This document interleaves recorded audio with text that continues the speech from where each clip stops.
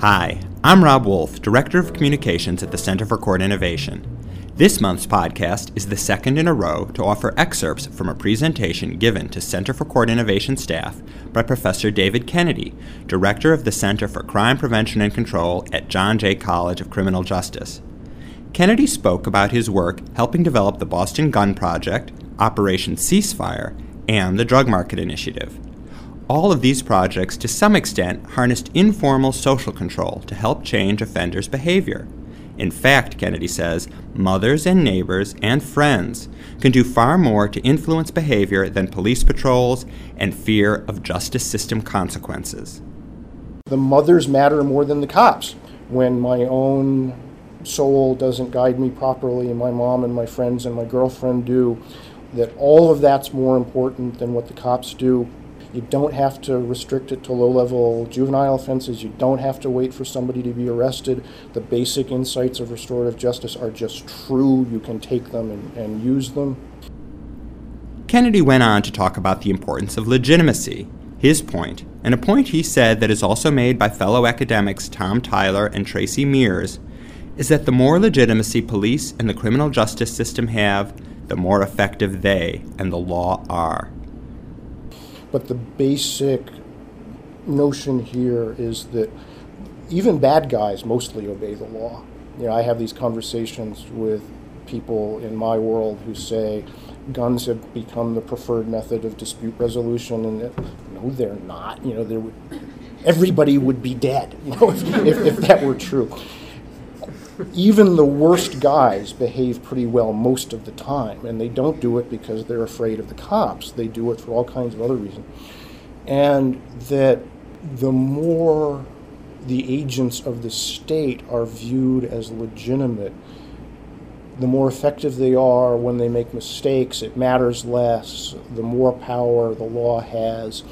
And in these communities, law enforcement has next to no legitimacy.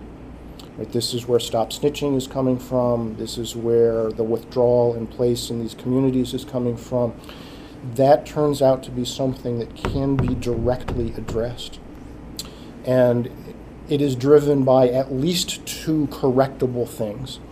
It is driven by actual bad and offensive police practices, which can be changed. And it is driven by out-and-out misunderstandings, which can be addressed. And it turns out that in practice they can be addressed quite directly. Earlier in the discussion, Kennedy pointed out some of the misperceptions that fuel mistrust between police and the community. At the conclusion of his remarks, however, Kennedy pointed out that the police and the community, and even offenders, although they may not realize it, actually have a lot in common. At root, there turns out to be broad and fundamental and important common ground here. So I began with police and communities. I will add to that now, because this is the way I've come to think about this, offenders. Right? The three core groups involved in all of this are law enforcement, communities, and offenders. And it turns out that all three groups agree on very important things. Nobody wants anybody who doesn't absolutely have to go to jail. Everybody agrees on that. Almost, right? There are small departures in each of these areas.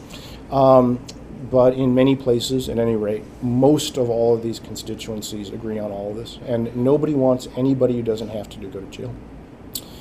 Nobody wants people to get hurt. Nobody doesn't want even seasoned bad guys to turn their lives around and succeed. The hardest bitten cop, unless he's a bit of a sociopath, would rather somebody get a job than go to federal prison. They may not believe that that's possible, but if they're faced with the choice, that's the way they feel about it. Everybody, it turns out, and this is hard to articulate for many people, but it is in fact true. Everybody would prefer that any remaining criminality be nonviolent and non-intrusive. So nobody really thinks that we're going to get rid of all misbehavior. And if you have a choice between misbehavior at a certain level, accompanied by high levels of public chaos and gun violence, and that same misbehavior absent the public chaos and gun violence, most people are willing to say that B is better than A. And that's a lot of what's happened in New York. I got in enormous trouble at the National Network Conference in December by standing in front of the room at a plenary presentation and saying, I have been in friends' apartments in Manhattan when the weed guy came by. And I thought he was another guest. He wasn't. He was somebody very, very neatly dressed with a beautiful silver Halliburton briefcase. And when he opened it on my friend's kitchen counter, it was full of beautifully packaged, very expensive weed. So there's lots of dope in New York still. There's very little public drug dealing south of about 160th Street and outside East New York and Brownsville. That's a good thing. And it's very, very hard for especially people in law enforcement to take this as anything but surrender or an implicit dirty deal or something like that. It doesn't have to be any of those things. There are lots and lots and lots of places in which there is rampant criminality and the community is fundamentally safe. And a lot of the reason that's true is because serious bad guys aren't stupid enough to do drive-bys over their girlfriend's new boyfriend because it's bad for business and it brings heat. And this is a conversation you can have with chaotic thugs. You can say, do you think the mafia behaves like this? No, they don't. They don't do it because they're good people. They do it because they know it's stupid. If you're going to be a thug, be a smart thug. And they get it, right? And you can have that conversation without surrendering. It's not a dirty deal. It's just true. And you can, in fact, say to everybody's playing both ends against the middle on this. And when the community says, there's just as much dope in the suburbs as here, but you guys are racist because you're only kicking their doors in, the true answer is nobody's getting killed in the suburbs. And that's true. So if we can create suburban conditions here, that would be just fine. And everybody thinks that, in fact, well, it's not just fine, but it's better than where we are. And at root, it turns out that everybody's miserable right now. We may not know it because we're so used to it, but the cops are miserable, the prosecutors are miserable, the judges are miserable, the probation officers are miserable, the thugs are getting killed and hurt and nobody's getting rich, the people in the community are scared and intruded upon. Nobody's having a good time. And it turns out that you can recognize that, you can say it out loud, and you can go through what is in fact a reconciliation and truth-telling process that says all of these things are true. Here's the way it's really working. Nobody likes it. Can we agree on the following?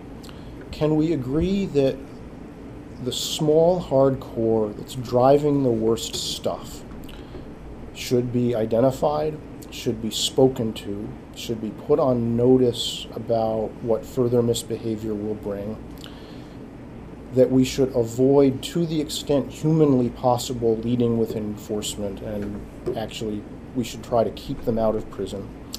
We should help them if they'll take it, and that they should hear from people they respect that they are loved and valued, but that certain aspects of their behavior are wrong and need to stop.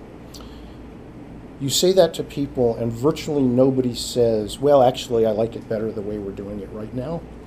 And then you can do this stuff and things change.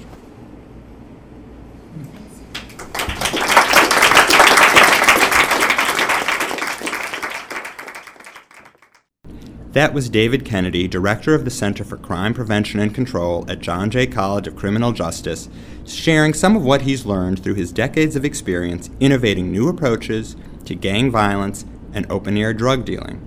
He was speaking during a presentation to staff at the Center for Court Innovation. You can hear more excerpts from his presentation by listening to last month's New Thinking podcast. To learn more about the Center for Court Innovation, visit our website at www.courtinnovation.org. I'm Rob Wolf. Thanks for listening.